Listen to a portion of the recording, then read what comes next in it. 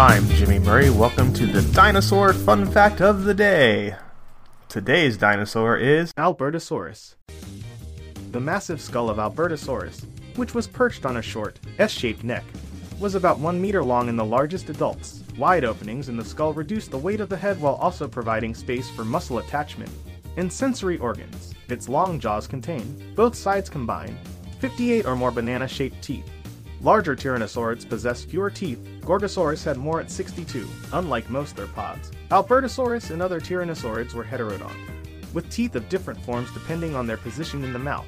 The premaxillary teeth at the tip of the upper jaw, 4 per side, were much smaller than the rest, more closely packed, and D-shaped in cross-section, like with Tyrannosaurus. The maxillary teeth of Albertosaurus were adapted in general form to resist lateral forces exerted by a struggling prey. The bite force of Albertosaurus was less formidable, however, with the maximum force by the hind teeth. Above the eyes were short bony crests that may have been brightly colored in life and used in courtship to attract a mate. Don't forget to tell your parents to send us their suggestions and yours to @TheJimmyMurray on Twitter. I'm Jimmy Murray. Thanks for listening to The Dinosaur Show on the Kid-Friendly Podcast Network. Music by Kevin MacLeod. Executive producer Chris Kremitzos.